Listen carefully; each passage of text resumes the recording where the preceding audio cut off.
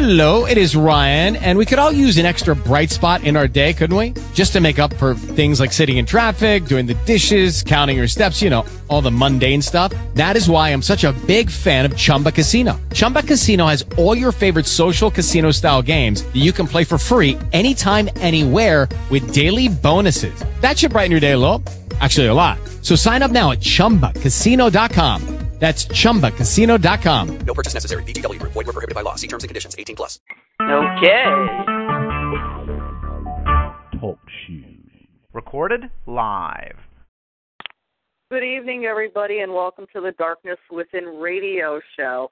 This is our comeback show, and tonight we will be discussing Albert Fish and Ed Gein. And if we have time, he's not a serial killer, but he was a very close friend of mine, and I did go to school with him. His name is Edwin Snellgrove, also known as Ned Snellgrove.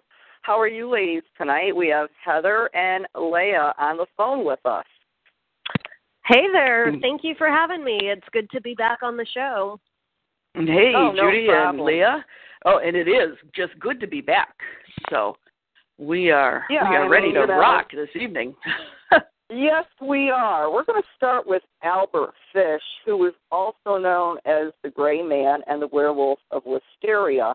Now, I remember reading some of James Patterson's books, Witch and Wizard, and the little girl, her name was Wisteria, and I found that rather interesting, you know? Huh. Sure.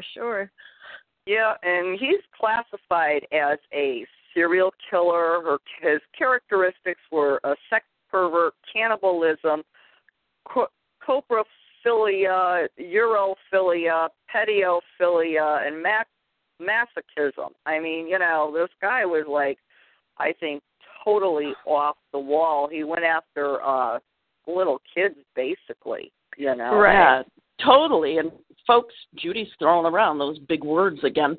But the urophilia and the I can't even pronounce it, philia,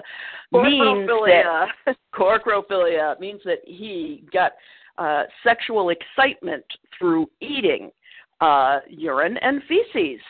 And that is gross. And that is yes, gross. it is. It actually came from one of his very first sexual experiences. He hooked up with this older boy who really, you know, got him into this bizarre stuff. It was a homosexual relationship. It was the sexual relationship that I really don't even understand. And then when this kid started pushing Albert too far, you know, things that he didn't want to do and stuff, Albert just tied him up and left him hanging in a warehouse. He wasn't ready to kill people yet, and fortunately, you know, someone found the young man before 48 hours were up. But is that the same young man who he basically cut off half of his penis before leaving? Is that the same? Oh, I think that fellow was a little later. Yes. Okay, that's a different boy he had tied up in the warehouse. Okay. Yeah, well, actually, he left them a lot like that. Right. Actually, what happened to him, he was actually stuck in an orphanage when his dad died, and his father often whipped and beat him, and so did the people in the orphanage, and, you know, the beatings often gave him erections for which the other orphans would tease him about, you know? Right. Sure. What's interesting about that, though, the whole orphanage part, is that he wasn't an orphan. I mean, I know his father was 75 years old when he was born and about 40 years older than his mother, around there. And for some reason, they put him in the orphanage, and then when he was about 10 or 12 years old, his mother took him back out. And there's no real good explanation for why that was. So the only explanation I can offer, Leah, is that when his father died, and yes, he was considerably older than his mother, his mother couldn't take care of the children. So she took them to an orphanage and essentially went back to school, had to restart her life, learn how to take care of herself. And then, was it 10 years later, Leah? Yeah, it was about she came back later. and said, you know, now I can take care of you. I love you. But yet Judy's explanation of the orphanage is wonderful, because you'd like to think that orphanages were at least nice places. Oliver Twist and the musical Oliver, not Annie or something like that. But it's nothing like that. These people, many of whom were nuns, would strip the children, masturbate them in front of the other children, humiliate them sexually, and obviously beat them. And yes, actually, Albert Fish himself said that orphanage was what ruined his mind. And yeah, I can see.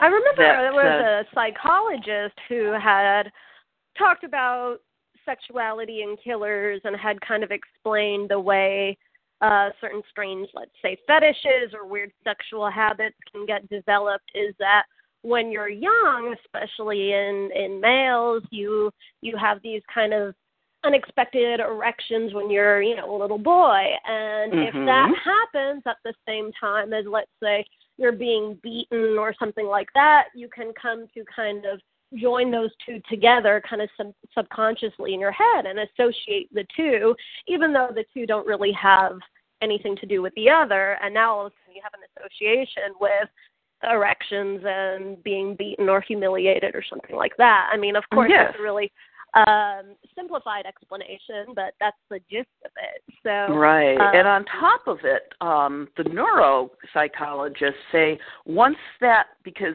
when you're young, your nerves are establishing new connections and whatnot, and once that erection, that connection is established, you're not going to fix it, quote unquote. It's there, but it's there forever. And you may, push it back when you get into society and realize, like, whoa, people think this is really weird. But it's always going to be there.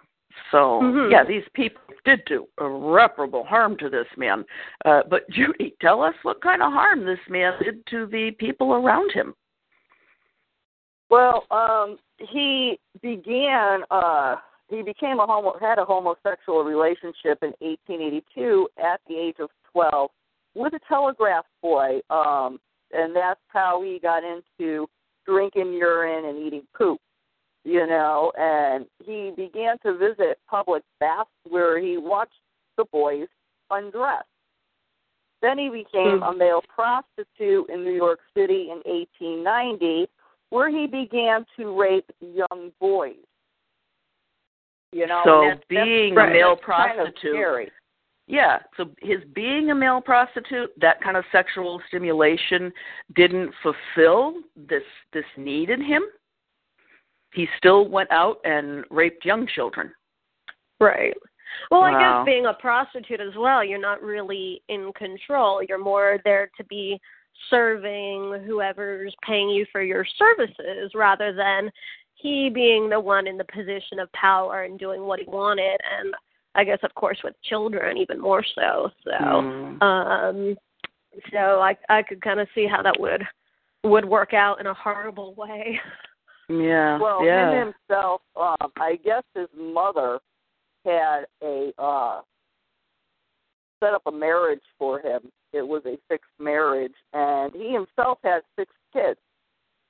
Yep. And after that, he was arrested for embezzlement and sentenced to Sing Sing in 1903. He had sex with the men in prison, and then he was fascinated with dissection of the penis, and developed a morbid interest in castration. He had actually had a relationship with a mentally retarded man.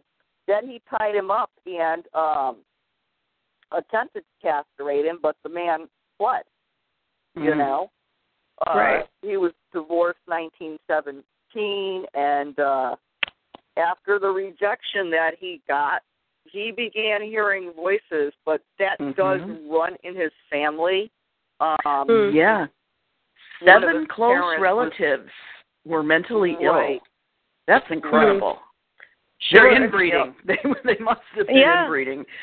What I find interesting about the children, though, is that apparently he never harmed his own children. No. And I know that's true with a lot of other serial killers who will harm other people's children, but be kind of protective towards their own. It's well, didn't Gacy have kids? I know Gacy got married. Didn't he have kids? Yeah, Gacy. He did, yeah.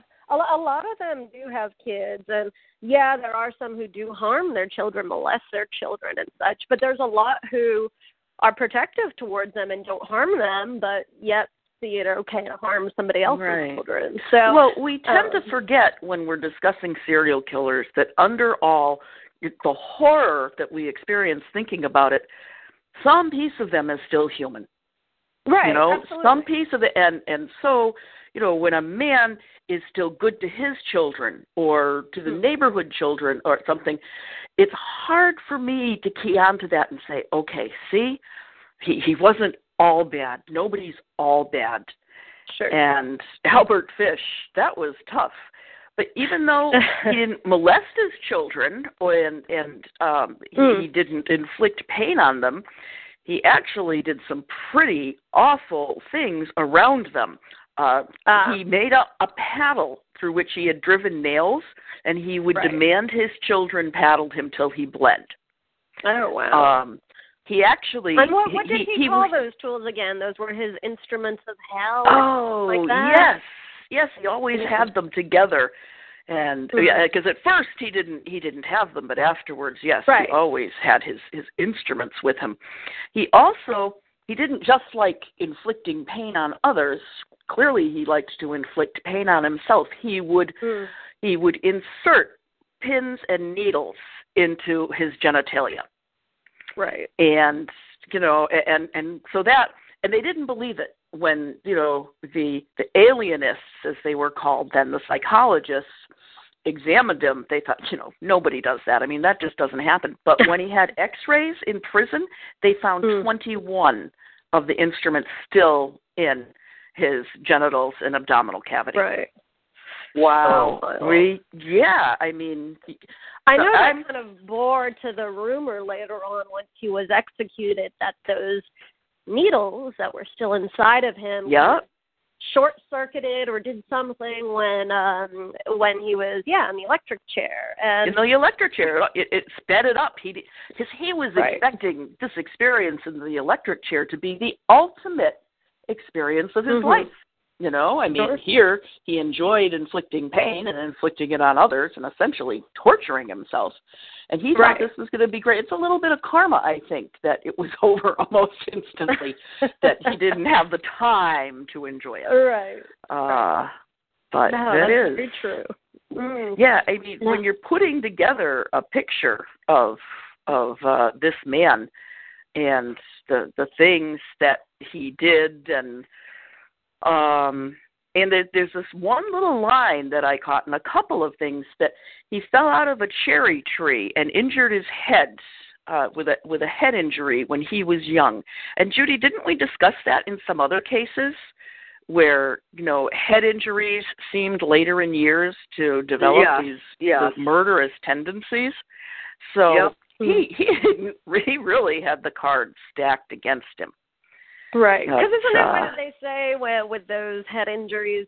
It damages your frontal lobes and yes, and that's frontal lobe injuries that they try. Yeah, exactly. Yep, and it damages. That's the area where your personality resides, and so you know that when that kind of thing happens, it can do. And now, mind you, every mother and father in the world are saying, "Oh my God, I dropped my kid on his head when he was 3."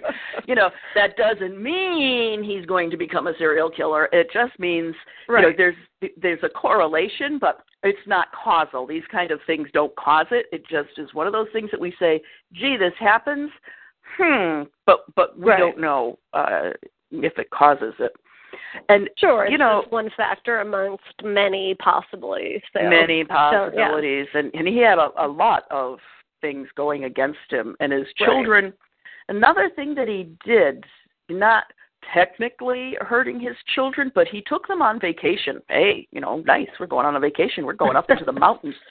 And he dragged them all out at dawn got to the top of the cliff, stripped off his clothes, and greeted the dawn announcing that he was God. I am God. Right. And his children are there, and they have the experience of paddling him until he bleeds, or watching him insert sharp instruments into his genitals. And so, actually, today we would call that child abuse. Yes, yeah, no, absolutely. I agree with that. That's not a memory you want to have of Dad. Absolutely. No. No. But the fact you mentioned the religion, I know that's kind of a little bit of a hallmark to his case as well, being that he tried to kind of mimic things that he had read in the Bible, and later on had thought that simulating a child sacrifice would kind of make up for some of the things he did, but he never actually got that far of being able to do what he would consider a child sacrifice. But they were all ideas he was kind of drawing from the Bible. And I know Gein, who we'll get to, also had religion as a big kind of hallmark to his life as well. Yes. So it's a kind of connector between those two, which is always kind of an interesting one. So yeah, it is. But as his personality deteriorated and his behavior became so bizarre, his murders became more bizarre and torturous, not just of his victims but of their families. Right. And Grace Budd was one of the most famous of these victims. What can you tell us about her and this experience? Who was that? Grace Budd, the little girl that finally got him caught. I don't think there's too much I can tell you about her. Okay.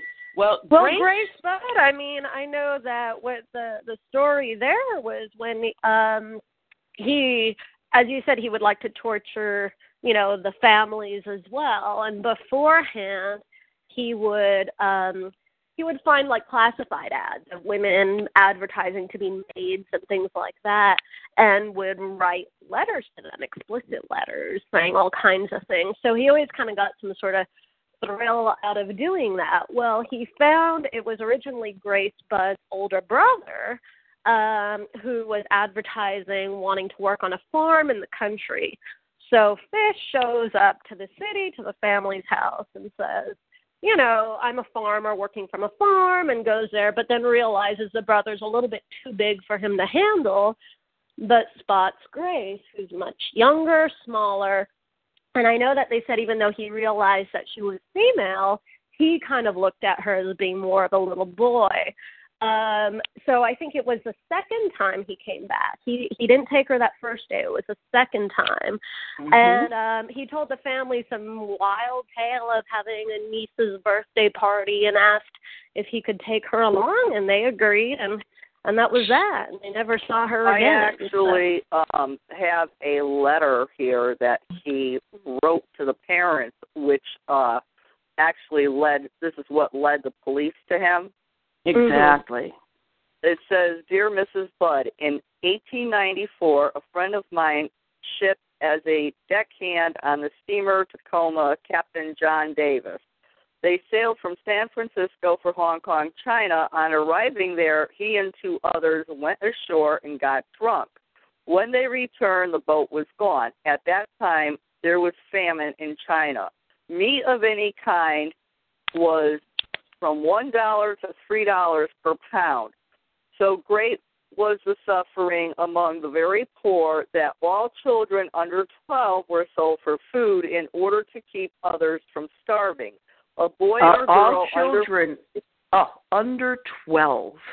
Yep. A boy or girl under 14 was not safe in the street. You could go in any shop and ask for steak, chops, or stew meat. Part of the naked body of the boy or girl would be bought out and just what you wanted cut from it. A boy or girl's behind, which is the sweetest part of the body, and sold as veal cutlet, bought the highest price. John stayed there so long, he acquired a taste for human flesh. On his return to New York, he stole 2 boys, one 7, one 11, took them to his home, stripped them naked, tied them in a closet, then burned everything they had on several times every day and night. He spanked them, tortured them to make their meat good and tender. No. First, he kills the 11-year-old boy because he had the fattest ass and, of course, the most meat on it. Every part of his body was cooked and eaten except the head, bones, and guts. He was roasted in the oven, all of his ass, boiled, broiled, fried, stewed. The little boy was next, went the same way. At that time, I was living at 409 East 100th Street near Right Side. He told me so often how good human flesh was, I made up my mind to taste it. On Sunday, July the 13th, 1928, I called you at 406 West 15th Street, brought you hot cheese, strawberries, and we had lunch. Grace sat in my lap and kissed me. I made up my mind to eat her. On the pretense of taking her to a party, you said she could go. I took her to an empty house in Westchester I had already picked out. When we got there, I told her to remain outside. She picked wildflowers. I went upstairs and stripped all my clothes off. I knew if I did not, I would get her blood on them. When all was ready, I went to the window and called her. Then I hid in a closet until she was in the room. When she saw me all naked, she began to cry and tried to run downstairs. I grabbed her, and she said she would tell her mama. First, I stripped her naked. How she did tick, bite, and scratch. I choked her to death, then cut her in small pieces so I could take my meat to my rooms, cook it, eat it. How sweet and tender her little ass was roasted in the oven. It took me 9 days to eat her entire body.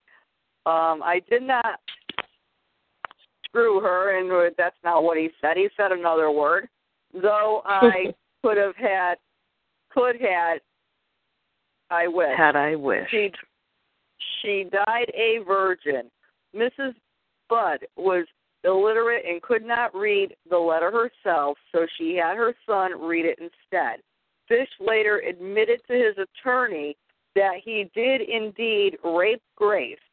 Fish was was a compulsive liar, however, so this may be untrue.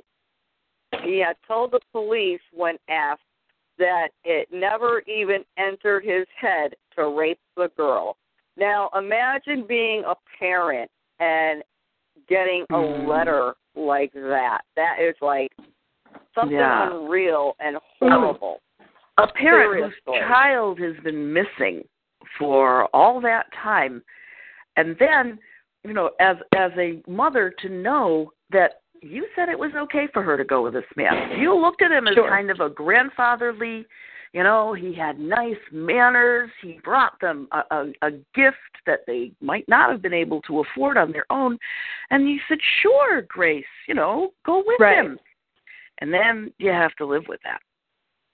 Oh, no, I mean, the torture of that, I mean, I can't even imagine. No. I mean, it's horrible. I mean, I couldn't imagine anyone taking any of my kids when they were younger or my grandkids because, you know what, God help them if they did. I'd probably be locked up in jail because I'd hunt the sucker down until I found him. I'm with you on that one. Absolutely. Yeah. But, I know was it actually Grace Budd's mother who went up to, once he was in prison, had gone up there. Actually, no, I want to say maybe it was Billy Gaffney, wasn't it? Yes. Yeah, it was Billy. And she went up there asking for answers and wanted to know what happened to her son, and he refused to talk to her, which I thought was kind of interesting, being that he enjoyed writing those letters so much. So, yeah, you'd think he would kind of enjoy retelling it, but apparently not in that situation. Apparently not face to face. So no, this man, I just so many abnormalities in him. The hearing of voices, his sexual inclinations, his torture of the families afterwards. Right. And just even when he was in jail, he would continue to write letters to other victims. Now, it is said that he may have killed as many as 200 children, but we only have names of 3. Sure. Right. And that's, I somehow don't think that was probably true. I think he probably molested a lot of children. He certainly probably killed more than we know about, but anytime the numbers get up in the hundreds, I'm always a little bit suspicious of that. So, although I guess it is possible. So because he may not have eaten 200 because that didn't start until later in his career. But certainly he found himself a hobby. And if he was finding children who were mentally retarded or kind of street urchins and things, the police, the people weren't going to look for them very hard. Right. He was quoted as saying that mentally handicapped and also African American children, because he believed that they were less likely to be missed, and that's who he would target. So somebody got something to say back here. I hear them. Yes, little Miss Daisy apparently really likes the smell of a roast lamb, because normally she only does this for chicken, and we cannot have chicken when she's in the kitchen because she just barks until you give in and feed her. Oh, she's not a spoiled little girl. No, not at all. Not at all. But this guy was truly, truly, really sick in the head. I mean, yes. I can't even picture anybody doing that. He was arrested for so many other things, starting with embezzlement, and they kept sending him to be examined whether or not he was insane, and they kept putting him back out on the street saying, no, he's not crazy. And that makes me think that he's was also the classic psychopath, in that he knew perfectly well how to behave in public, how to behave in company, and he knew what the rules were. They just didn't apply to him. And well, apparently when he got caught he was staying in a boarding house, apparently, I guess, while he was committing those later murders.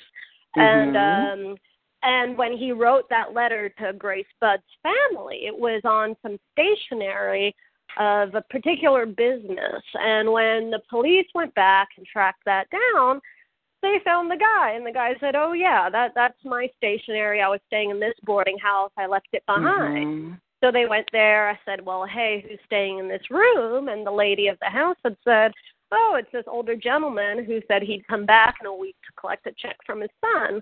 And sure enough, they waited. He came back, and apparently he didn't really deny anything. He kind of fessed up to it pretty quickly.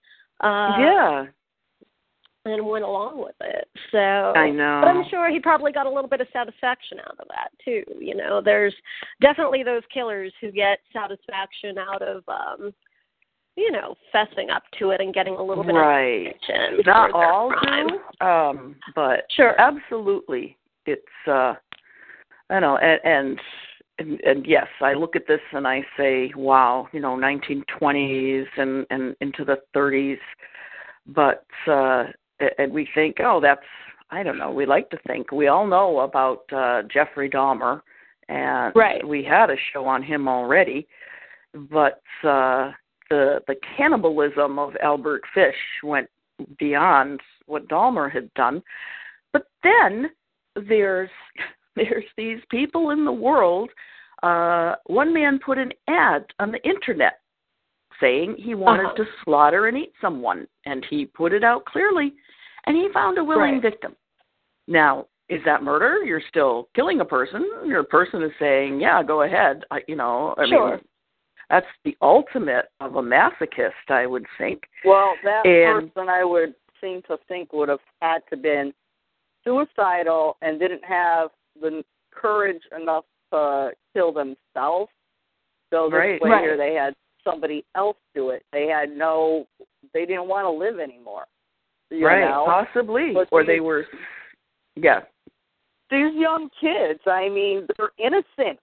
They're innocent. Yeah, you know? But there are totally still people innocent.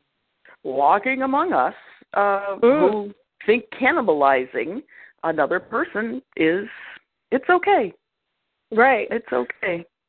Well, the big one of that is that Japanese serial killer, or not Sagawa, yes. Yes, exactly, who infamously cannibalized that poor student in Paris and was able to get off. And when they sent him back to Japan, because his father, I guess, was, a well enough connected politician or something of the like, was able to get him extradited. But when he landed there, they said, well, you actually haven't committed a crime in Japan.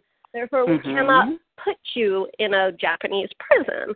Well, his father kind of realized that would be bad. So said, hey, voluntarily check yourself in for about 6 months so it looks like you're being committed somewhere. But he checked himself out after a couple of months, and that's it. There's no probation, no nothing. And he's been on his own ever since. And he became kind of a bizarre B-list celebrity doing porn, reenacting that, and being a food critic, which, is all off the fact of, hey, the cannibal. I mean, wow. It's pretty compared wild. to the dish that I had in Paris. Yes, exactly. So that's always a bit of a bizarre one to me, but it is true. And I mean, truth is stranger than fiction sometimes. So absolutely, and it is. And there's still people out there, and and there are things that we will never understand. Right. But absolutely. And that's definitely one of them, so. Yeah. Oh, man. So what about you think about it. Okay, he was in New York City, and he was doing this stuff out of New York. Now, I know for a fact back then, in those days, they had Rolling Hills Mental Asylum that housed many crazy prisoners like him. Okay. So, I mean, why didn't they ship him into an institution like that? He went. He was sent to Bellevue several times, and they always released him, judging that he was disturbed but not insane, right. And they couldn't keep him unless he was named insane. This wasn't a mental hospital. This was like the Whiting Forensic Institute here in Connecticut, where the mentally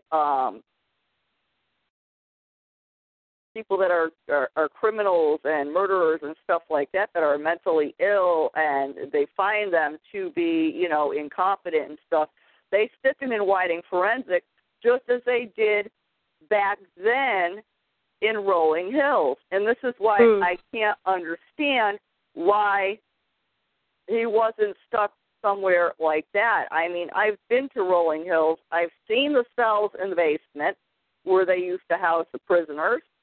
Right. Yeah, actually, the person who came to know him best was one of the alienists / psychiatrists of the time, was a Dr. Wortham. And he did believe that Fish was legally insane, but he was also intelligent enough, although perverted and distorted, that if he was sent to prison, he would continue to prey on people. Okay. So, he just had such a mixed up sense of punishment and sin, atonement and religion, torture and self-punishment. It would have been wrong to think that he would have stopped. Right. And he actually referred to, Leah, what you mentioned earlier, that, he would not have stopped. Abraham was stopped by an angel in the Bible. But Albert Fish, Ham and Eggs, I love that nickname. That probably might have made me a little crazy, too. Right. And that's... Well, so that's why he changed. His name was Ham, and he Albert changed was his the name name of to his brother. Yeah. Yes, he changed his name to Albert because they teased him unmercifully in the orphanage, calling him Ham and Eggs. And what was his legal name? Hamilton? Was that? Yeah, it was yes, Hamilton Fish. Yes, they called him Ham and Eggs. God, I will never name a child Hamilton. Not that I'm going to have more children, but yeah. But they always said, disturbed but sane, sane. And Wortham said, no, he is insane. And all of these things mixed up. But he couldn't be released to the public. And isn't that what prisons are supposed to be? To keep the public safe, not, but I'm really glad that he got the death penalty. I'm remarkably glad.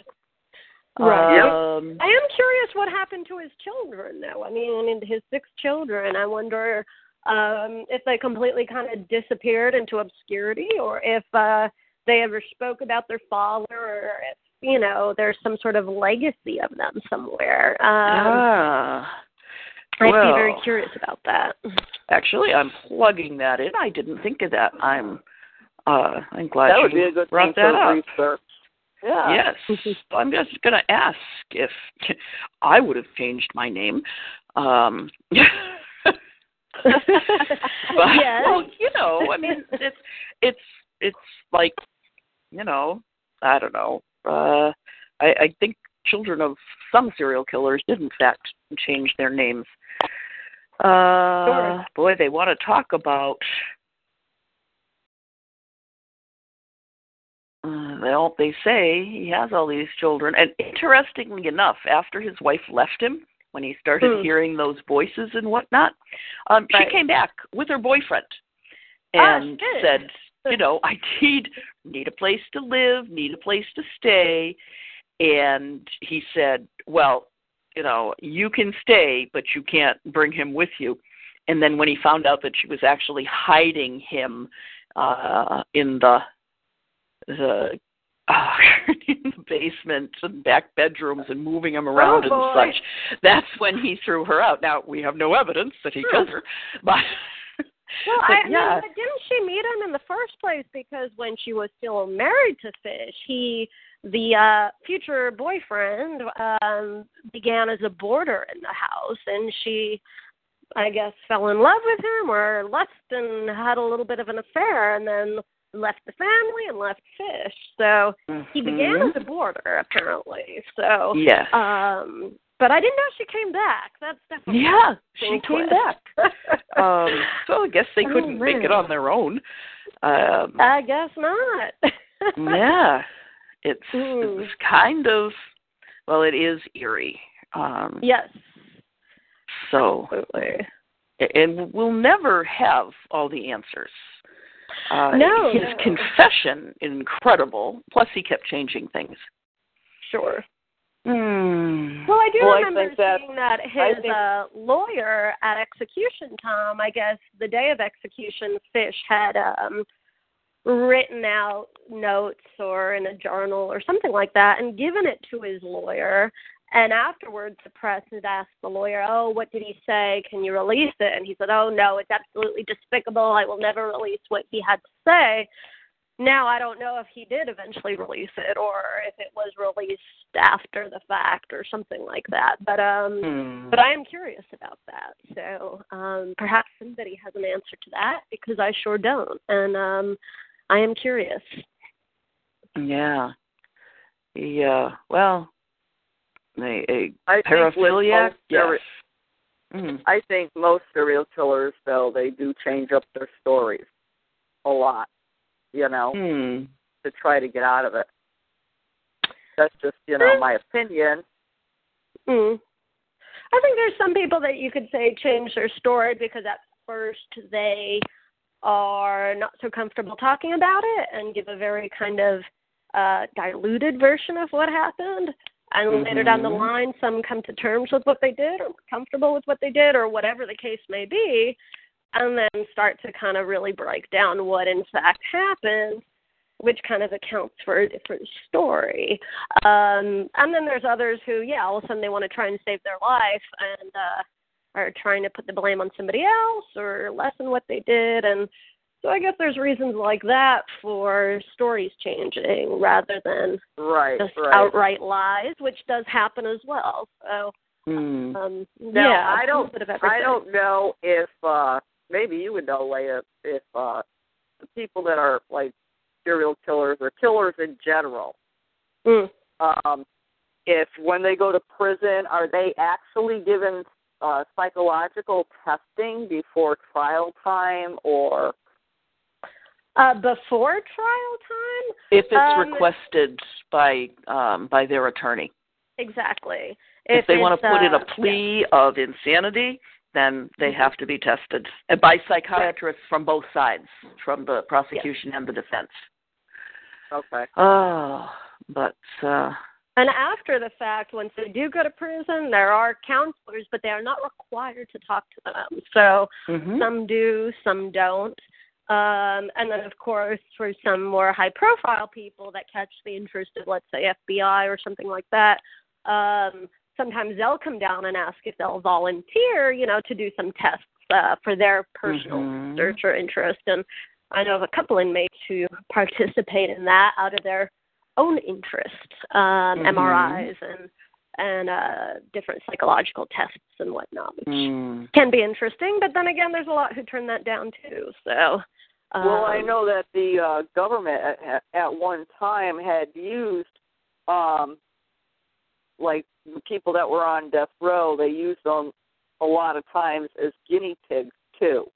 I mean, this must have an effect with their mind also, Sure. No, I agree with that. Yep, but, it's a real strange world out here. That's all I know. Oh, yes, it is. It's been a strange world for lots and lots of years. People think this is new, that our society is deteriorating, but our society has been deteriorating since it began. Look at Caligula. Yes, we just shone a bright light on it is all. So, yes. And we have a larger population, so of course we're going to see more and more. And as our guest, Dr. Scott Bond, reminded us of, there are 100 to 150 active serial killers at any one time in the world. So, right.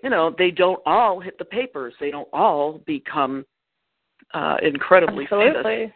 And as Judy tortured me with when I stopped at Niagara Falls on my way out to see her, I went out by myself at night to the falls, and I walked around the park, and I had a great time, and she said, "Are you crazy? There's an active serial killer there."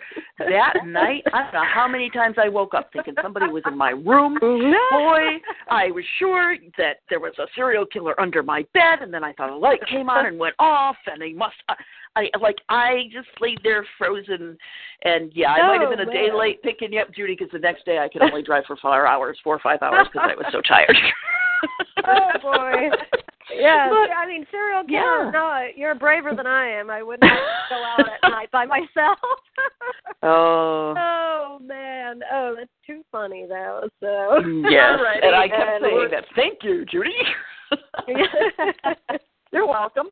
I just wanted to let you to, wanted you to beware. That's all. It was, I had already done my silly stuff. I'm going to go on to Ed Gein here, who was also known as the Plainfield Gould. And the reason why that is because he was born in Plainfield. Everything happened in Plainfield, Wisconsin. Classification was homicide, characteristic necrophilia. Victims were 2+. Okay. I only have 2 of the victims here. One was Mary Hogan. She was 54 and a tavern owner. The other one was Bernice Warden, 58, a hardware store owner. And he was shooting them with a .22 caliber rifle. He was sentenced to life in prison in 1968, found not guilty by reason of insanity, and acquitted. And he was transferred to a mental hospital where he died July 26th of 1984. He actually exhumed corpses out of graveyards and kept skin and bones as trophies. He also said that Jeffrey Dahmer was his muse. I mean, Jeffrey Dahmer was after the fact, though, so perhaps the other way around? Perhaps. Well, what he said, he had said something about Jeffrey Dahmer. Okay. We'll have to do it. Well, what's really, fascinating about Edward Gein, I find it fascinating, and it goes back to what I just said about, this has gone on for years and we just don't know it, but Edward Gein and his bizarre behaviors, he is the basis for Leatherface in the Texas Chainsaw Massacre, for Norman Bates, for Buffalo Bill in Silence of the Lambs. He did indeed. He made a suit out of human skin and a mask out of a female, the face of a female that he dug up. And I know that was one of the details when the police came into his house and searched the house. When they found the face, they were horrified, being that it was a small town. They recognized the woman. So, and that left them a little bit traumatized, to say the least. Yeah, so. But his background, again, when you look to the childhood, you see an awful lot of pieces of what makes these people tick. And very domineering mother. Yeah. Very domineering mother, and a violently alcoholic father who actually cowered in front of his wife. He was brutal when he was drunk. He did whatever, and the mother's name was Augusta, and she was a religious fanatic. Right. Particularly where sex was concerned. She actually told her children, and anyone who would listen, that all women, except for her, were prostitutes and tools of the devil. And she just, she loved to read to the boys every afternoon. They had Old Testament readings, but she especially liked to read the verses that dealt with death and murder and, divine retribution if this happens. I mean, it's not just if you masturbate, you're going to grow hair on the palm of your hand.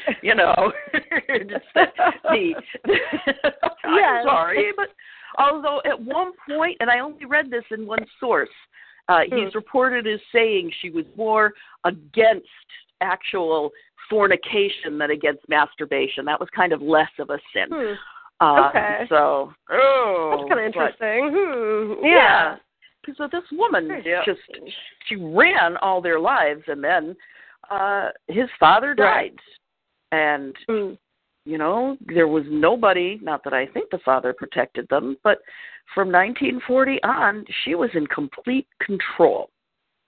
Right. And it was him and his brother, but then apparently the brother rebelled a little bit in his later years against the mother, whereas Gein kind of just continued to be everly so devout to her and everything she said. And then eventually the brother passed away too, and then it was just him and the mother, until her death. So. Well, that's an interesting story, how Henry was the older brother.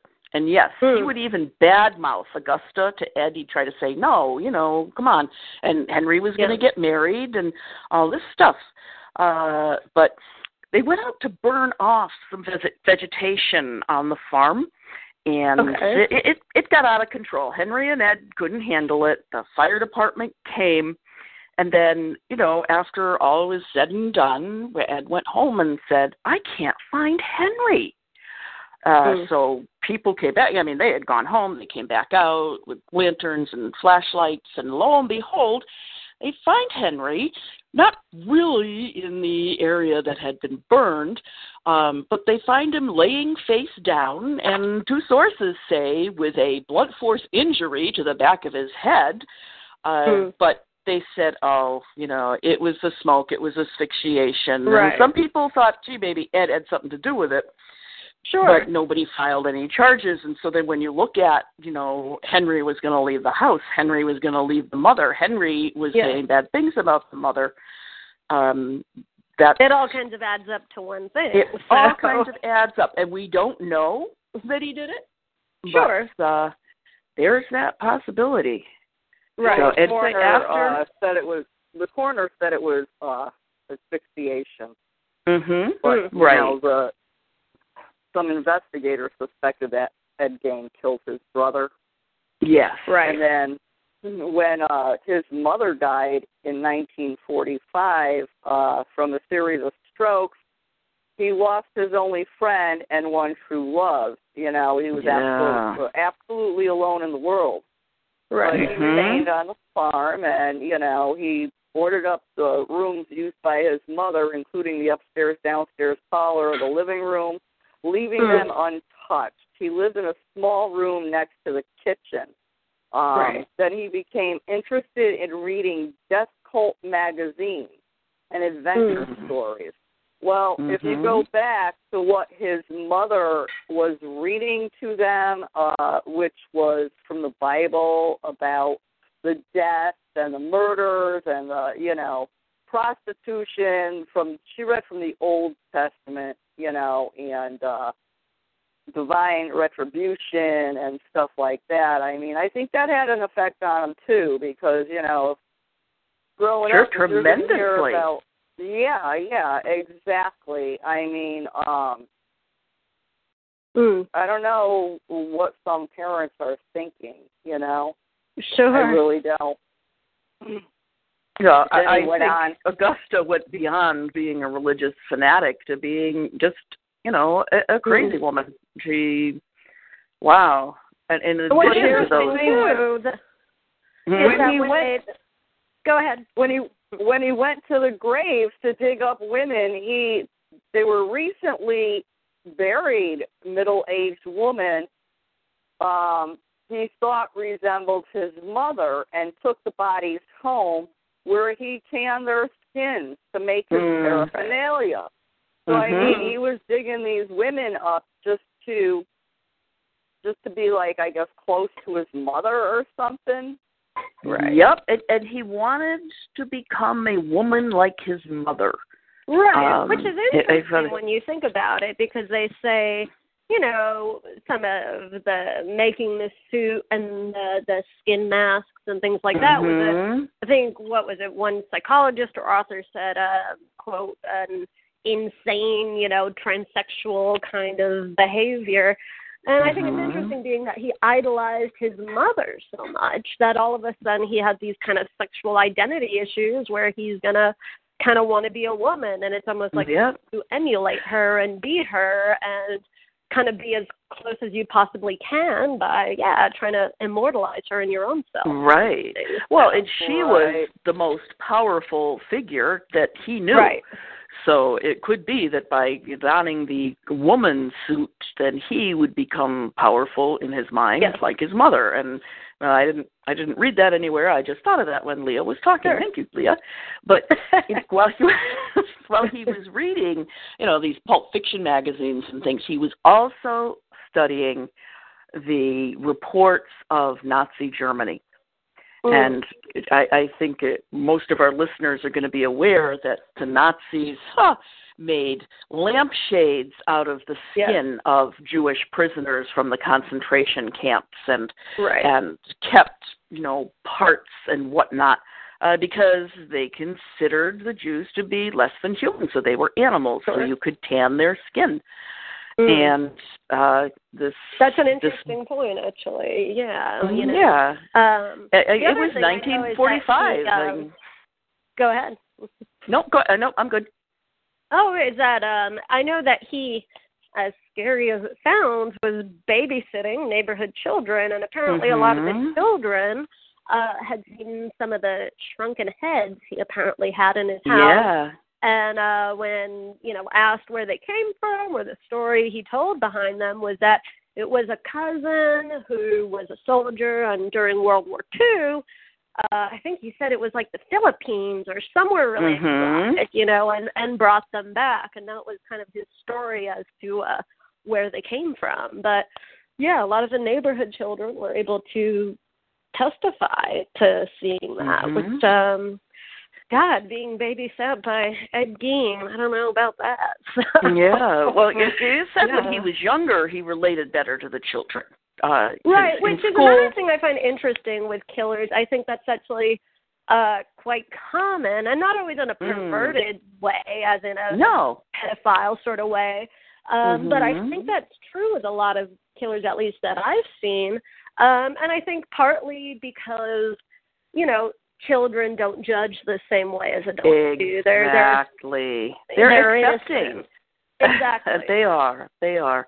And he was made fun of, so, for being slightly effeminate and having a stutter. And, I mean, here, let's just stack all these things up against the young man once you add in his mother and his father. Right. And absolutely. But they did find later on that those shrunken heads were actually heads of women he had dug up and skinned and, I don't know, boiled down. Or he never engaged in any necrophilia, never had I know. bodies. Tell our audience why he didn't engage in the act of necrophilia. Because the bodies smelt too bad, apparently. Yes. So he did have some limits. He would dig up bodies, he would cut them apart, dissect them, skin them, but he wouldn't have sex with them because they stank. Right. And I mean, I can't imagine the body parts he kept in his kitchen and his house smelled too good. But all right, well, I have a list of what they found during the arrest. I have a whole list. They found 4 noses, whole human bones and fragments, 9 masks of human skin, bowls made from human skulls, 10 female heads with the top sawed off, human skin covering several chair seats, Mary Hogan's head in a paper bag, Bernice Warden's head in a burlap sack, 9 vulvas in a shoebox, skulls on his bedpost, organs in the refrigerator, a pair of lips on a drawstring for a window shade, a belt made from human nipples, a lampshade made from the skin from a human face. The artifacts were photographed at the crime lab and then were properly destroyed. I mean, that you have to be really, really sick, and from what the arrest thing here says is that they were shot with a 22 caliber rifle and then hung from their ankles from the like with a crossbar between their ankles there in the barn. In the same fashion as a deer, apparently. Yes. And they were all dressed out like a deer. I mean, that's horrible. Imagine that. I mean, you know. Which kind of goes back to the less than human. They're just an animal. You kind of, can decapitate them and deal with their bodies and disembowel them and everything else as you would an animal, because they are not a human woman in his mind. Well, don't forget, all women were prostitutes and tools of the devil. Yes. So, I mean, they weren't just animals. They were tools of the devil. But technically, Ed Gein isn't considered a serial killer because, there were only 2 victims if you don't count Henry, and we don't have any proof about Henry. But the other, bizarreness is trophies and things like that. That puts him right up here in the, I think it's interesting that they photographed the objects and then destroyed them, because I think even then pieces from a murder would have been kept in some kind of manner for the trial and whatnot, and it was just so horrific that they destroyed them. They couldn't even look at them. Right. I mean, at the same time, too, you think back then, evidence wasn't quite as important and valuable as it is today with all our science and technology, and they saw no value as to keeping things with blood and DNA because it meant nothing, really. So I guess that's also a factor as to why they would deem it as unimportant to hold on to. Apparently one of the lead detectives, though, who is said to have bashed his head in, during the interrogation, was so kind of traumatized by that investigation that he died, a kind of premature death, a heart attack. And a lot of people counted him as another victim, basically saying, if it hadn't been for this case and investigation, he would have probably lived a longer life. Yeah. Yeah, and let me go back a little. He died before the trial. Is that correct? Because he lost it with Ed Gein and smashed his face into the table, and then was afraid, he'd have to testify to that. And but still, that's true. Above also and beyond. Because apparently the trial didn't happen until 10 years later, because at first he went to a mental facility, a mental hospital. Yes. And then it was 10 years later when they saw that he was fit to stand trial, that the trial happened. And then after that, it was taken back to a different hospital. So, And this was kind of a small town, Wisconsin. Am I right? I mean, there was, and in the way that children and other people will, they made up tons of jokes and songs about Ed Gein. Sure. They even called them Gainisms. And I know. What did Ed Gein say when a hearse went by? Dig you later, baby. Boy. And why do they keep the heat on in Ed Gein's house? So the furniture won't get goosebumps. And we all know that's the way we deal with horror sometimes. Is you make it humorous. Yeah. Yes. There once was a fellow named Ed who liked to take women to bed. When he wanted to diddle, he'd cut out their middle and hang up the rest in the shed. Oh, yeah. I mean, and some of these, I'm sure, were teenagers that he had babysat for. Right. So that again, may be the way they dealt with it. Sure. But it is. And apparently there's whole papers of that out there. I didn't find them all. So but here, we don't see the same religious aspect, I think, that we see in other cases where our murderers have, but he killed his brother, and, right out of the Bible there we have Cain and Abel. Sure. So that was, it's just, and those 2 women that he killed, that was a first for him. Kind of closely together in time frame, those 2 murders. I'm not sure. I'm just guessing, being that it's small towns. So so it couldn't have had a big time space apart, the 2. But that's just guessing. Yeah. And I just, wow. I don't know. I'm not sure, but I the little I know about him, I would it seems like he was possibly didn't really have much sexual experience in his life, being the relationship with his mother and everything else. It seemed that, and again, and not having sex with the victims, because while he said that, he says it's because they smelt bad. I kind of don't buy that, being he kept their body parts all over his house. So, yeah, well, I don't believe that he had a girlfriend at any time. In fact, when he was in school, his mother discouraged him having friends, and when he did bring a friend home once, he was ordered off the property and he was beaten. You know, I mean, you don't bring people here. This is our house. They're all evil. He couldn't even have a fella from school to play marbles with, let alone have a girlfriend. Right. And that's what it seems like. He never had, a wife, a girlfriend, nothing like that. And it was just his brother and his mother until the brother passed away and the mother passed away. So and the brother rebelled. And how horrific for the younger brother to see his older brother ready to break all the rules. I mean, he was not only going to get married, he was marrying a divorcee. I mean, she's already going to hell. So, just horrendous. So,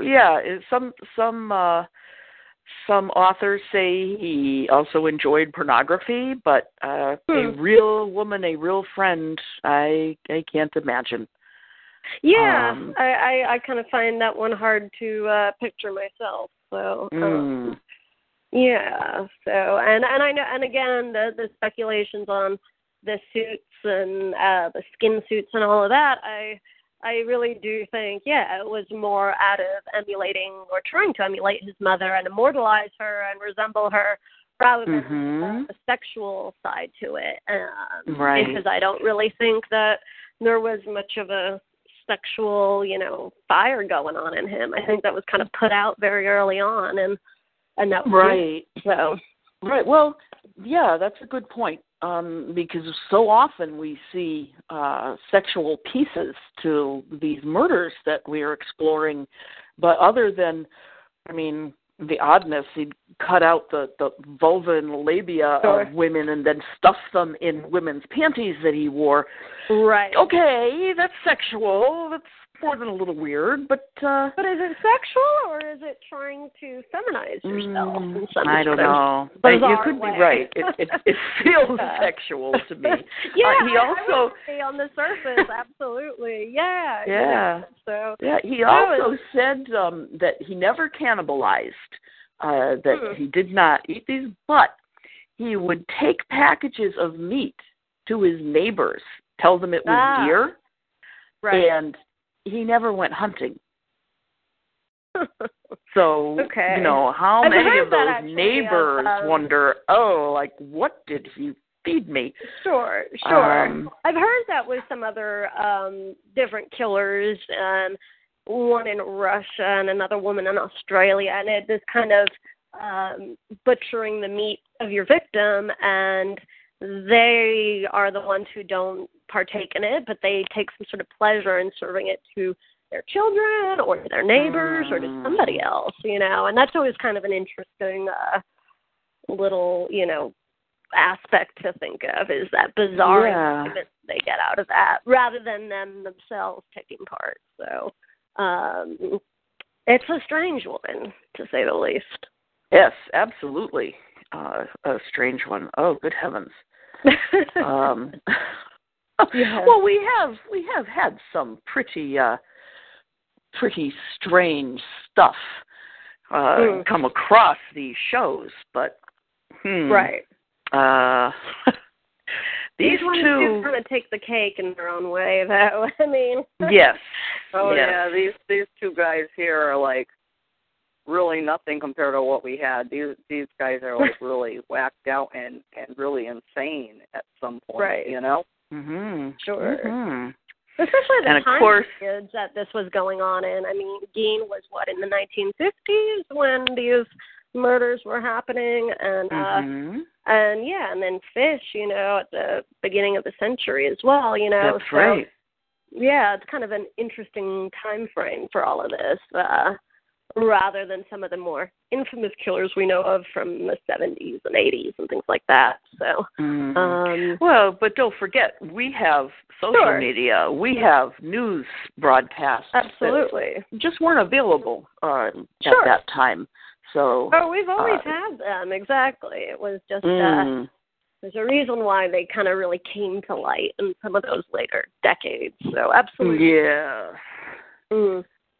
But I don't know. Putting these two together was a horror story. And I have to admit, I don't watch scary movies. I don't like them. If I'm alone in the house, then I want to turn on all the lights and stuff before I go to bed. The Silence of the Lambs movie, which was based a great part on Ed Gein, I couldn't even watch it. I've never even seen it. And there's that new show, Hannibal, and I'm like, nope, can't watch it. And I thought, maybe I should watch it and prep for this show. And you know what? Wasn't happening. but you can read up on the real thing, so that's kind of interesting. Yeah, that's as bad as it. Yeah, that's pretty bad as it is. Fair enough. Fair enough. Actually, the last bit on Gein, I mean, was he ever diagnosed with anything in particular as being schizophrenic or anything like that, or is that not really known or no, they had just said that he was acquitted and put into a mental hospital where he had passed away in the mental hospital. Right. And that so he was deemed insane. Sure. I don't know what kind of but they never really went to the... Right. Well, let's see. I diagnose him as crazy. That's a technical term. Yeah. I'm sorry. Yes, the man was stinking nuts. But I mean, we can see that. Oh boy. I don't know. They always blame the mother, but I think we really have to blame the mother in this one. I agree. I think the mother is definitely at fault here. Okay. I just pulled this up on one of the wiki sites, Criminal Minds, and he was diagnosed as a schizophrenic, in which, I mean, I don't think he was hearing voices, was he? Did we ever... I don't seem to know about that, but then again, I kind of I'm not super familiar with all the details of the case. So yeah, I think he's schizophrenic and a sexual psychopath, which I can see. That's pretty clear. I don't know. I don't know. Schizophrenia, that's a tough one. That's a tough one. Because no one ever, I don't think he ever said, God made me do this, or, my mother came back and said, make a suit of skin and you will be like me. So it's hard to tell. I mean, God, being isolated in your own mind like that in the middle of nowhere for years at a time with that bizarre influence, and God knows where your mind goes at some point, and evidently it didn't go anywhere good. So no. Now one source that I looked at suggested that he had to have someone with him to help him dig these bodies up and move them, because he wasn't very tall and he wasn't a particularly strong man. But as I said, I only saw this in one source, and the source stated that the friend's name was Gus, and I thought, Augusta. Gus. Wow, where did, since he had never really had friends, this kind of came out of left field, and I only saw it once, so I have nothing to support it. But is it true that they confirmed that? Because I seem to remember that. The police, you remember that? I had not. I had not seen it confirmed. Okay. But what I remember was the police had speculated when they first met him that there was no possible way he could be doing this on his own. But then upon investigating the grave site and they kind of deemed that he must have come back and done this a few times and not all in one night. And it seemed like maybe they eventually somehow came to the conclusion that he was able to do it on his own. But at first, yeah, they definitely thought he had help.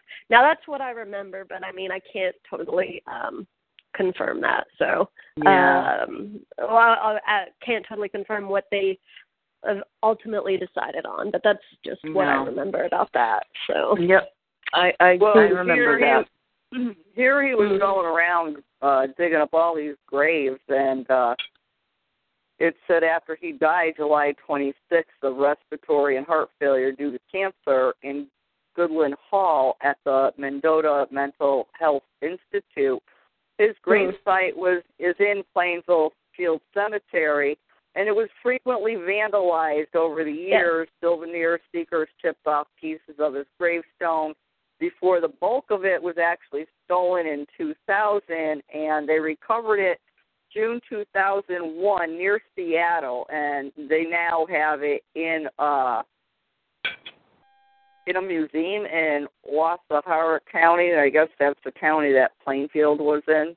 Okay. So so I mean, you know, I know his car as well, actually, at the time. I believe it was auctioned off, and then for $750. Right. And where did it go after it was auctioned off? We should have trivia. They went in some sort of kind of traveling sideshow or something like that around the country. It joined the circus, and people could pay money to see the car Ed Gein used to haul away the bodies. Right. Yeah. Wow. Well, see, with me being into the paranormal and everything, and yes, spirits do have feelings, and they do get angry. They can laugh. They can cry. I mean, to me, this with what he did by desecrating graves the way he did, this was just karma on his own grave. You know? Oh, good point. I guess so. I mean, karma came back to bite him in the ass for what he did to those graves. I mean, I wonder how he feels. You know? Yeah. I mean, I believe he's now he's still in that same cemetery, but in an unmarked grave is what I seem to remember. So they probably have like a footstone or something there. Right. Or they did, like I know here in Connecticut, we have the Green Lady Cemetery. Elizabeth Palmer is known as the Green Lady, and they were doing that to her original stone, chipping off pieces, and they even tried digging her up a few times, you know. And what happened was the Historical Society eventually removed the stone and put a fake stone there, and somebody stole the fake stone. Oh. Oh, boy. Oh, my. Well. Yeah, so I mean, this is what makes it hard to get into cemeteries at night, because everybody's like, well, no, you're going to go in there and do something to the cemetery, and it's like, you know. Sure. People just need to learn respect of the dead, and to me, he had no respect for the dead. None. Right. Which is a little ironic that he desecrated and, kind of stole corpses and did what he did with them, and later on his own grave was, disturbed. So that's kind of a little ironic there, a little bit of a twist. Like for him, I said, karma came back to bite him in the ass. Sure. Well, now we don't know if he ever bit any of them in the ass, but it could have happened. He could have happened. Surviving family, because I mean, he didn't have any children. His brother, I don't think, had any children. So, right. So it seems like that's it for the Gein family. I mean, as far as I know, on the surface, that's what it seems to be. Yeah.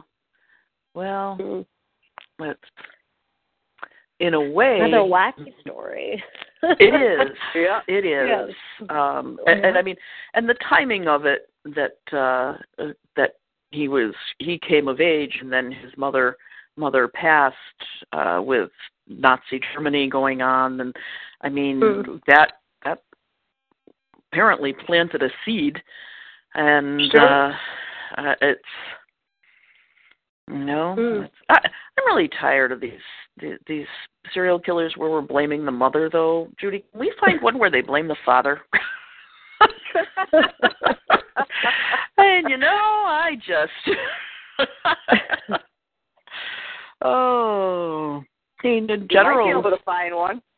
Okay, I think we should search for that, and if anyone who's listening knows of one, then hey, we want to hear it. Maybe we can do a show that says that. I mean, there's definitely some serial killers who had fathers who could be at least partially to blame.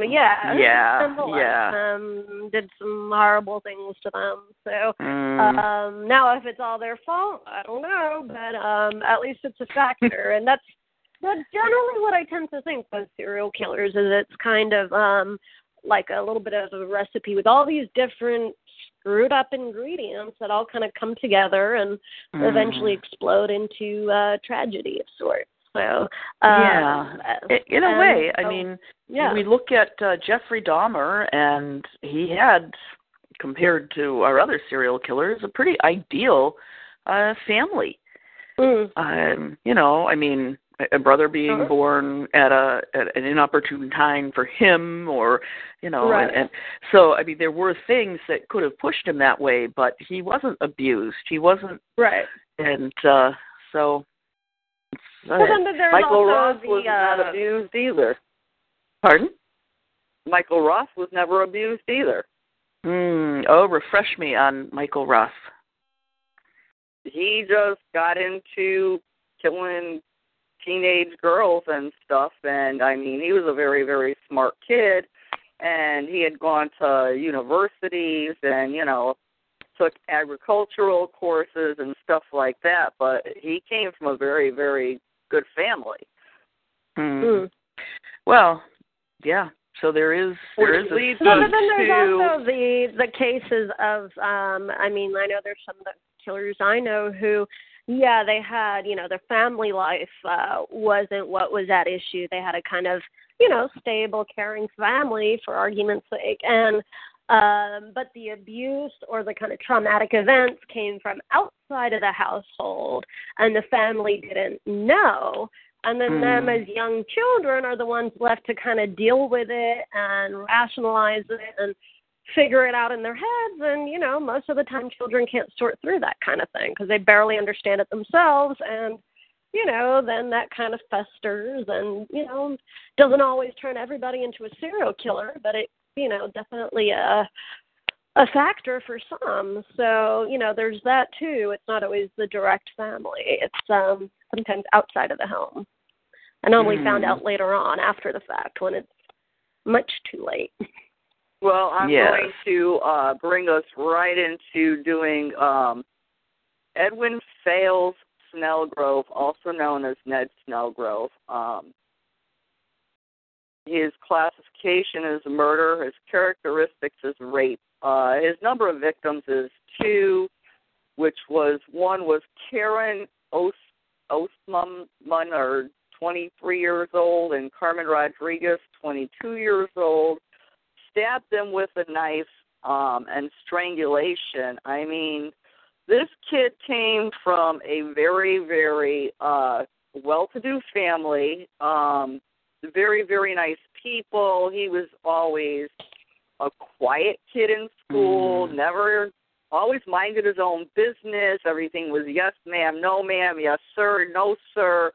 Very well-mannered. And I don't know what got into him, but, I'm kind of glad. He had asked me to the prom, and I'm kind of glad I didn't go with him because I might have been one of his victims.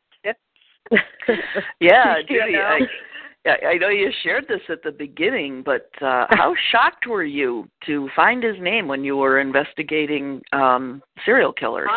I was actually what I was doing because years ago I had a friend of mine that I used to take care of his dogs, and this one particular day, I'm walking to my mom's house, and a black pickup truck stopped and said, "Judy?" And I'm like, "Yeah."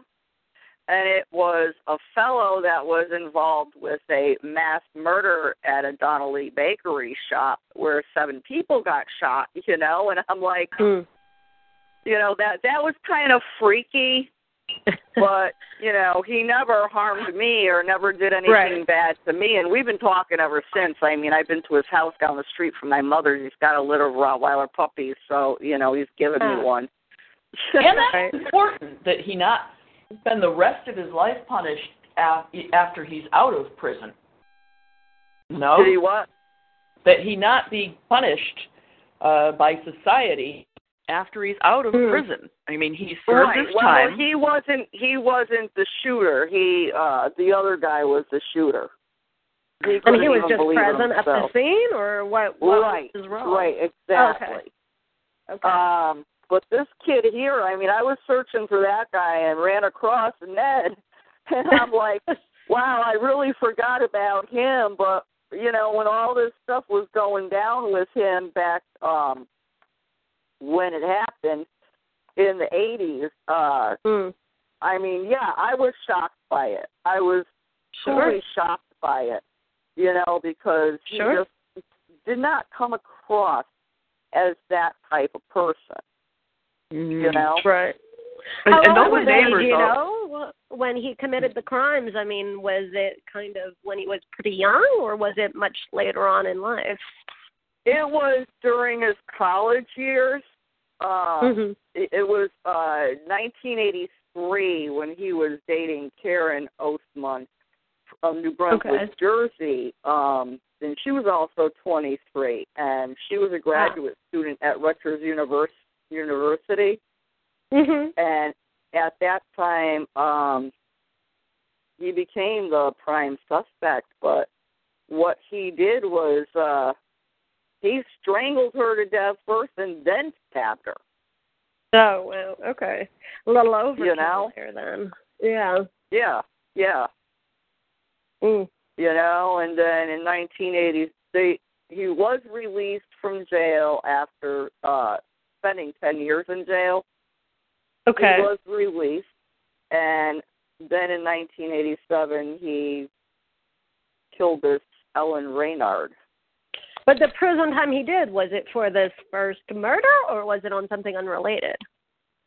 He did the first murder. He spent 10 years in jail. Okay. Oh, so he was arrested for that. Okay. Yeah, he was sentenced to 20 to 10. Now he's sentenced to 60 years, and I mean, it really blows my mind because he's in a minimum security prison right now. Right. Yeah. Yeah, maybe he's a model inmate. Maybe he, Well, that's why they let him out, because they said that he was they let him out for good behavior and stuff the first time. Yeah, that's... Oh. And didn't he write to one of his friends that he botched it up? If she hadn't died, my name, I wouldn't have even come into it. But he had said he'd gotten rough with another girl before. I don't know. And but Judy, tell us about him in school. Tell us what he was like in high school. He was very quiet and kept to himself more or less. Very nice. Like I said, he's a very nice kid. You'd never expect it out of somebody like him. It's always the quiet ones you got to watch out for. But I mean, I used to go to his house. We all used to go snowmobiling together and sled riding and horseback riding, and it's like you never even thought. Right. Yeah. I mean, his parents were very good to him. Now, both him and his sister were adopted, so I don't know if there's any mental illnesses in his biological family. Right. That I can't say. Has he been diagnosed with anything that you know of? I mean, did that come Not up that in I his know trial? of. I haven't seen. Okay. I haven't seen him since 1977. Right. Wow. So. And he confessed to what he did. He's not trying to proclaim innocence here, right? No. He confessed to it. No. Wow. Okay. You know. Yeah. Oh. It's just, and that's what we say. I mean, look at our people walking around us. Instead of going to trial, he actually pled guilty to the assaulting of Mary Ellen Reynard and to murdering Karen Osmum. Okay. He was convicted of aggravated manslaughter, aggravated criminal sexual contact, and criminal attempted homicide. That's a slew of charges, yeah. But he asked you out to prom, Judy, so what's the story there? Yeah. And you said no? Nobody, I didn't go with him. Oh, okay. Maybe it was a story about that. I was dating somebody else. Oh, here, okay. He's the one that said that Ted Bundy was his muse. Oh, okay. And he should emulate Bundy's practice of choosing victims far from his home. Yes. Yep. And I found a letter he was talking about. He conversed with a friend by mail while he was in the New Jersey prison. And usually it was sports talk, stock market, blah, blah, blah. And then in one letter he wrote, and I'm quoting, "There is something I couldn't tell you or even my parents last winter when I was out on bail. This incident last August was not the first time I lost control of myself with a girl. You'll never believe what I'm about to tell you. I had actually gotten away with murder." So he's saying, yep, he did it before, and no one's ever associated it with him.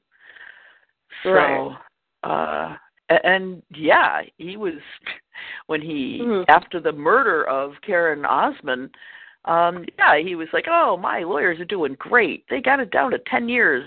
I'll be eligible for parole in 10. And he did. Right. You know. What's interesting about that, I mean, I know of a few different inmates who committed a murder and were arrested and did their time, and you could say were given a second chance at life by being released, and they went ahead and did it again, and sometimes, a few more times. And I don't know, you'd think you'd serve 10 years and kind of realize, oh, man, this wasn't worth it, but apparently not with some people. So, and I guess that, for him too. So there's a compulsion. The second girl he murdered, he met her right after his release from prison in 1991. Okay. And he met her at a bar in Hartford, Connecticut, and actually he killed her and drove her all the way to Rhode Island. So, I mean, of course, she was reported as missing, and they didn't find her body till January 6th of 2002 in Rhode Island. Right. And her body was hogtied in 11 trash bags, and the only way she was identified was the police recognized a tattoo on her leg. Oh, wow. Jeez. Yeah. So he might have gotten away with that one. Yep. And I mean, they had prison letters for evidence and, everything on him. Right. Are they still investigating him, though, for any other cases, any other murders they suspect him of, or are they pretty confident they have him? Okay. Not that we know of, anyway. Nothing has ever come up about that. Yeah, except that he said that he got away with murder, and he made this point of saying, like he learned from Bundy's mistakes.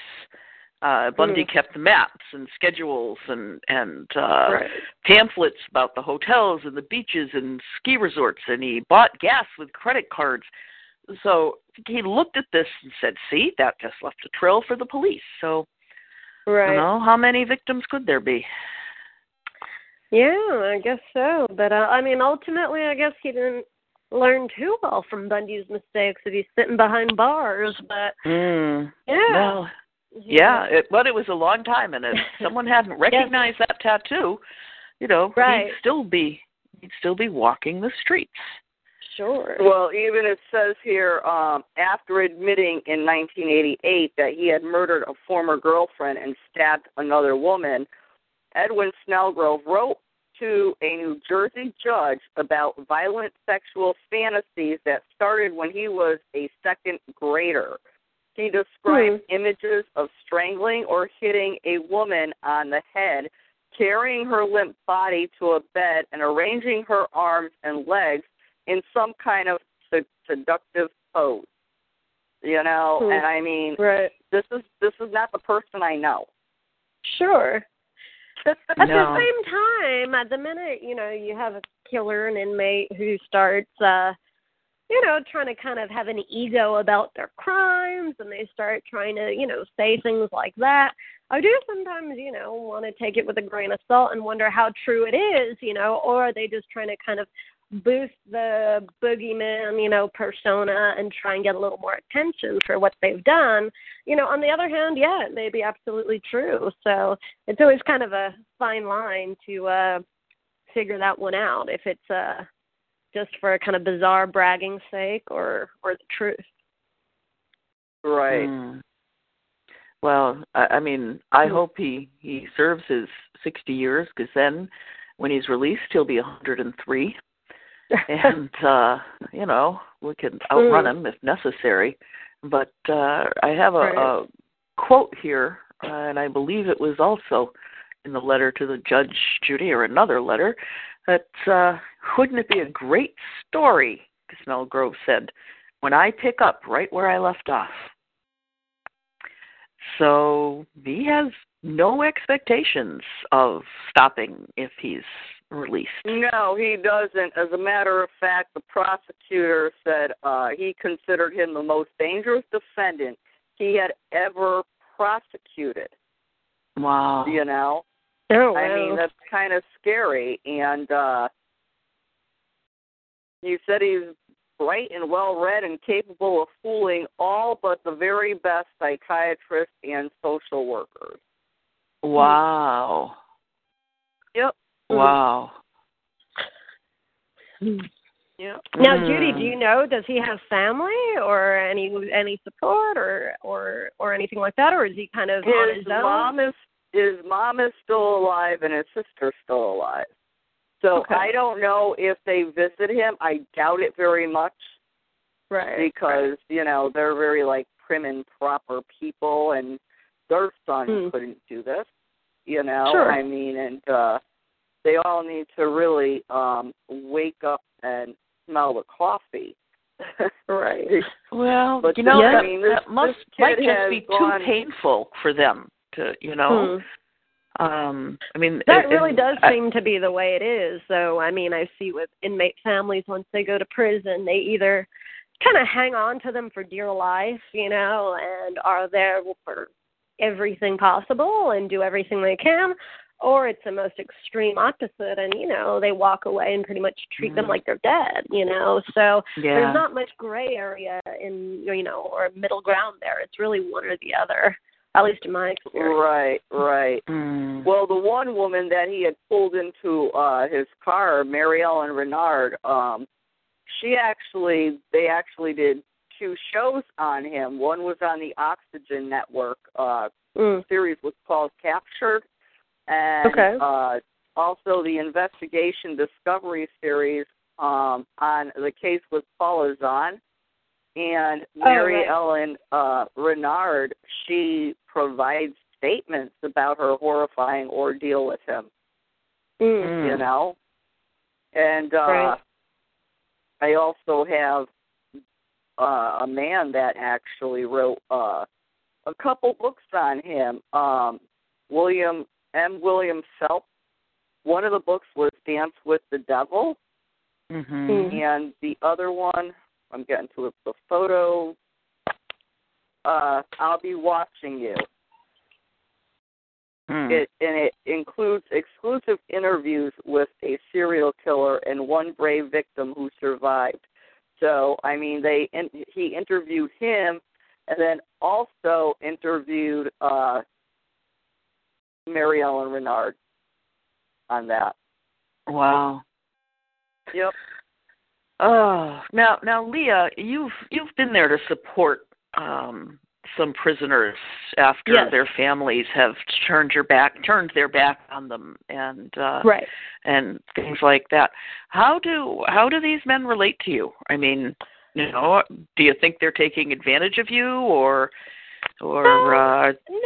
By and large, no. I mean, of course, there's some people that I definitely think are not quite on the up and up with their intentions, but by and large, these are people who have been in prison for, 20, 30 years, have absolutely no one. And, you kind of come along in their life and you're not asking them for something. You're not kind of, trying to make them feel like the boogeyman like that they're used to. And, you're kind of treating them like a human being, which can be refreshing. And a lot of them get very attached and very scared that they're going to lose you right away and that you're going to go away. And so, and they usually, do become very attached. And, I have guys who kind of call me their granddaughter, their daughter, things like that. And, kind of you become all they've got and the closest thing to them. So, and that's kind of my experience. And it's, go ahead. Has anyone that you've met under these circumstances, have you ever been afraid of them or left and thought, no, I can't go back to that. That's too much for me? No, there's nobody I have ever met who I've been afraid of.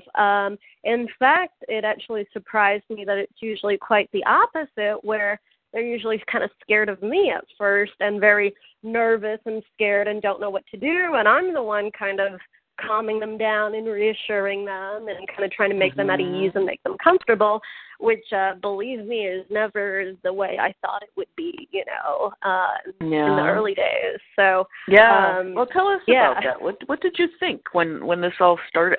First of all, how did you get interested in this? Oh, boy. I mean, I've had an interest in crime since, I was, a very little kid from all kinds of reasons. And then I basically, to put it in a nutshell, dated a musician who was blamed for a kind of well-known case that his music was blamed for. And that's kind of what drugged me into basically sitting down with inmates for the first time. I tagged along with him.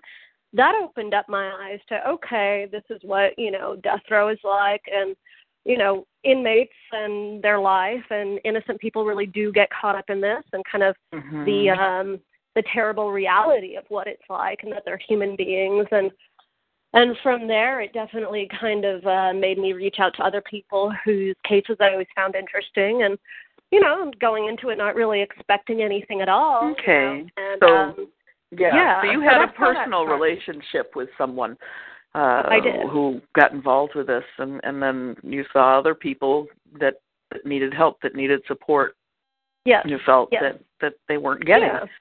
Right. And being that, I write for a living, there's a lot of guys who ask me if I can help them in that sort of way. And there's sometimes I don't think I can be much help, or I do point them in the direction of somebody else. And in some cases, I definitely try and do what I can, especially when it's people who I think are at the end of grave injustices. And, I kind of want to do what I can to help them out. And being when you're close to them and, they kind of trust you with their families and their deepest, darkest secrets, they kind of trust you're going to do right by them. Yes.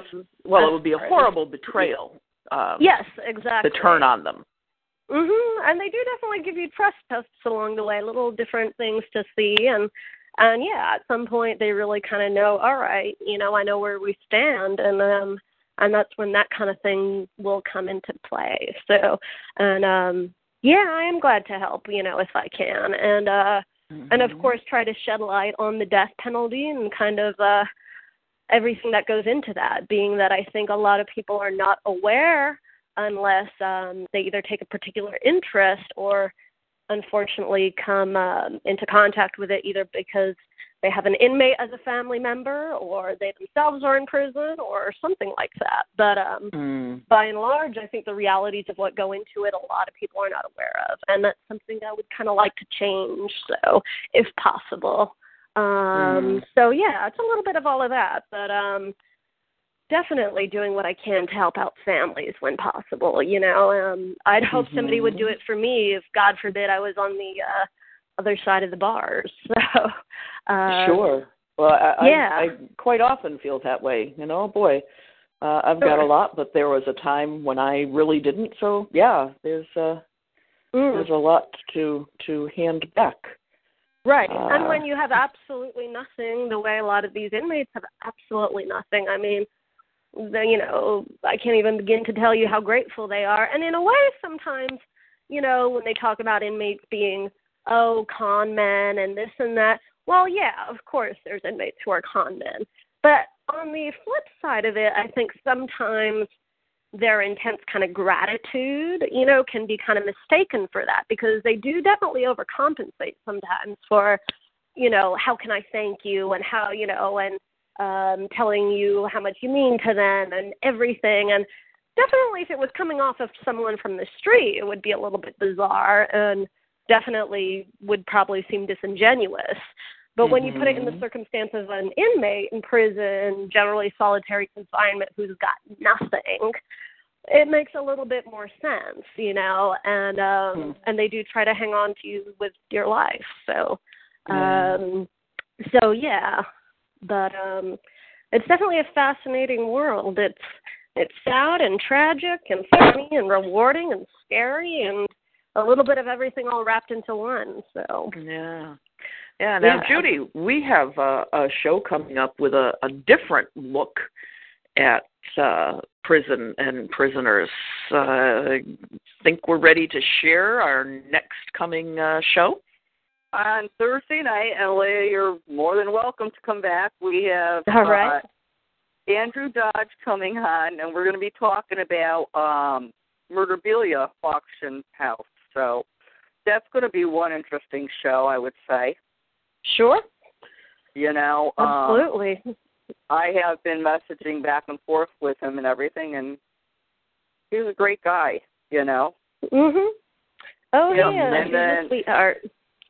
What I am working on now, and I am pulling together, is about the who the guy is. Actually, the guy is a they have him down as a mass murderer.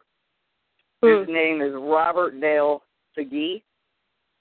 Okay. And it was back in 1944 when he set the circus tent on fire here in Hartford, Connecticut.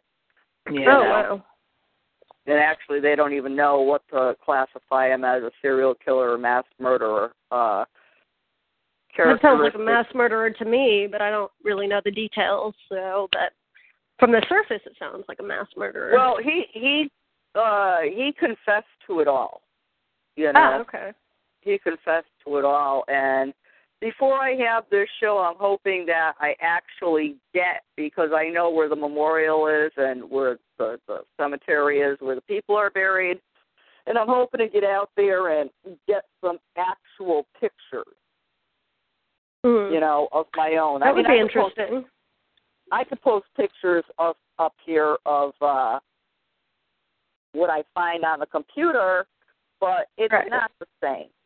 You know, it's just not the same. So I would really like it's always to get interesting to check that out for yourself, see it with your own eyes, and I've been here before. I had the pictures. You have? Okay.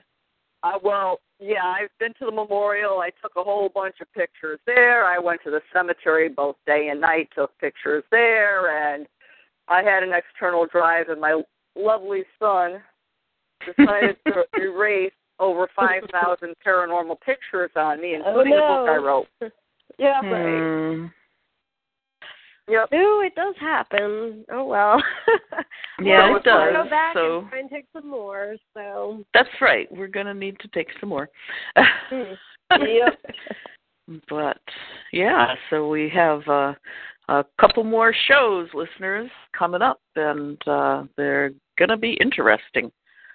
I don't know exactly how fast I could pull the Hartford one together because it's just so much that is there. Yes. So much information I have that I have to actually sit down at the computer and write everything out. And, it just seems like every time I start doing something, like I was preparing for this show for this past Thursday, and I'm up at Mom's house taking care of her, every time I sat down to start writing stuff out, my mother wanted ice, or she wanted this, or she wanted that, and it's like, I got so frustrated at one point, I actually slammed I threw my computer onto the sofa, threw my pen in the air, which went behind me. I was just like so aggravated. Oh, wow. Yeah, well, at 92 years old, she doesn't understand the radio shows I'm doing. She doesn't understand much of anything, and she's very, very demanding. That's true. That's true. I mean, I go crazy up there on a daily basis, believe me. It's hard caring for an elderly relative. It's a thankless job sometimes. Sure. Well, see, the thing is once my dad passed away, I thought I was free and clear because my daughter was going to take care of her grandmother. Yeah, okay. That panned out for about 2 years. Right. And she's fed up with it, so. Right. Well, and your daughter went back to school, which, is a very laudable thing to do. It's not like she's out running the streets. Right. No, that's true. She's trying. She's out there working.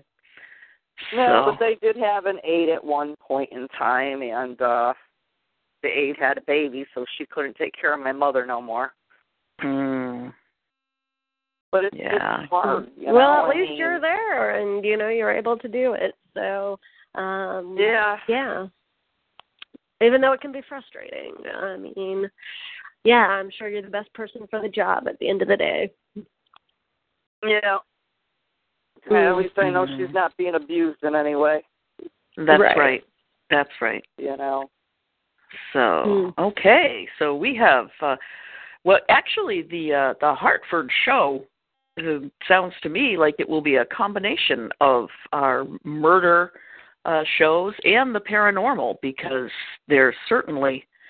it most definitely will. I mean, actually, and Heather, you've seen my clown, Emmett. I actually have had him, Leah, for 56 years. He was the first doll that I ever got from my grandparents when I was a baby. Right. And Emmett Kelly was actually one of the clowns that was involved in this circus, and he ran out to go get a bucket of water, and when he came back, it was too late. Oh, wow. Yeah, and he just stood there and started crying, and that's why it's called The Day the Clowns Cried. Ah, okay. That's interesting. Yes. Yep. Yeah.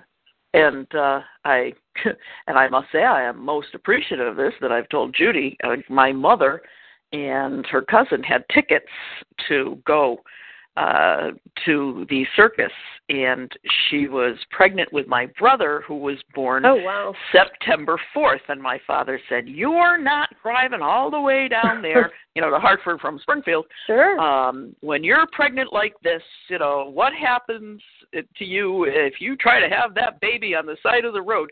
So she didn't go, and it very well, my crotchety dad may have saved both their lives. And I certainly wouldn't be here because, I'm 18 years younger than that brother. So I'm glad Dad didn't let her go. Yes, absolutely. But, that's an interesting little tidbit of information there. So I know. Well, it's always interesting. It's like working on these murder shows, and then Judy doing research and saying, Oh, my word. I almost went to the prom with him. You know? Yeah, that's not a connection you find every day. We find those kinds of connections, and it makes the shows a little more special because they really are. It could be anybody. Yes. Could be anybody. That it is. Well, it was interesting this evening getting to talk about, fish and Gein, and those are definitely some of our more infamous cases and, darker cases. So I'm glad we got to cover those. And, I definitely learned a couple things about them that I did not know. So, it was a great evening for that. Yeah, well, good. It was. I'm glad to hear it. Yes. Oh, this was a great comeback show, and I want to thank Heather for co-hosting, and Leah, you being on again. That's great. I love having you both on together. I mean, we get through a lot of stuff, That's sure. Right. Well, thank you. Yeah. Yes, and sometimes we all have a different perspective, and that's what works. That we do. Yeah, and listeners, boy, if you have a perspective to share with us, don't forget to give us a call in. And we've certainly got some great shows for you to have opinions on or interest in coming up. Right. We sure do. We sure do. And with that, I have an early start tomorrow because I recently moved, Heather. You didn't know this. Oh, I moved yesterday into an efficiency hotel room. Oh, and I now have my own kitchen. Oh, my own that's little wonderful. Kitchen. So it's like now it's not in walking distance, so I have to be up early to be ready by between 7 and 7:15 so my daughter could come pick me up and drop me off at Mom. Yeah. Well, congratulations on the move. I know you were not comfortable where you were, so this is a big step forward. Yes, it is. Okay. I even have a full-size refrigerator now.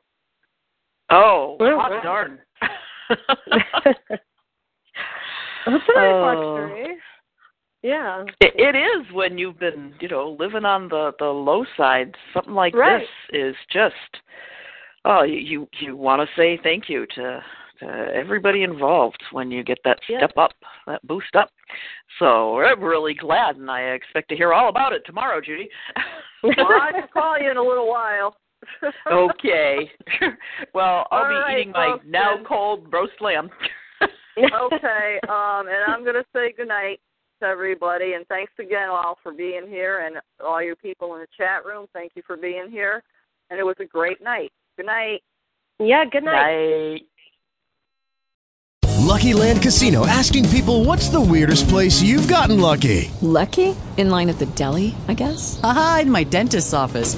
More than once, actually. Do I have to say? Yes, you do. In the car before my kids' PTA meeting. Really? Yes. Excuse me, what's the weirdest place you've gotten lucky? I never win and tell. Well, there you have it. You can get lucky anywhere, playing at LuckyLandSlots.com. Play for free right now. Are you feeling lucky? No purchase necessary. Void where prohibited by law. 18+. Terms and conditions apply. See website for details.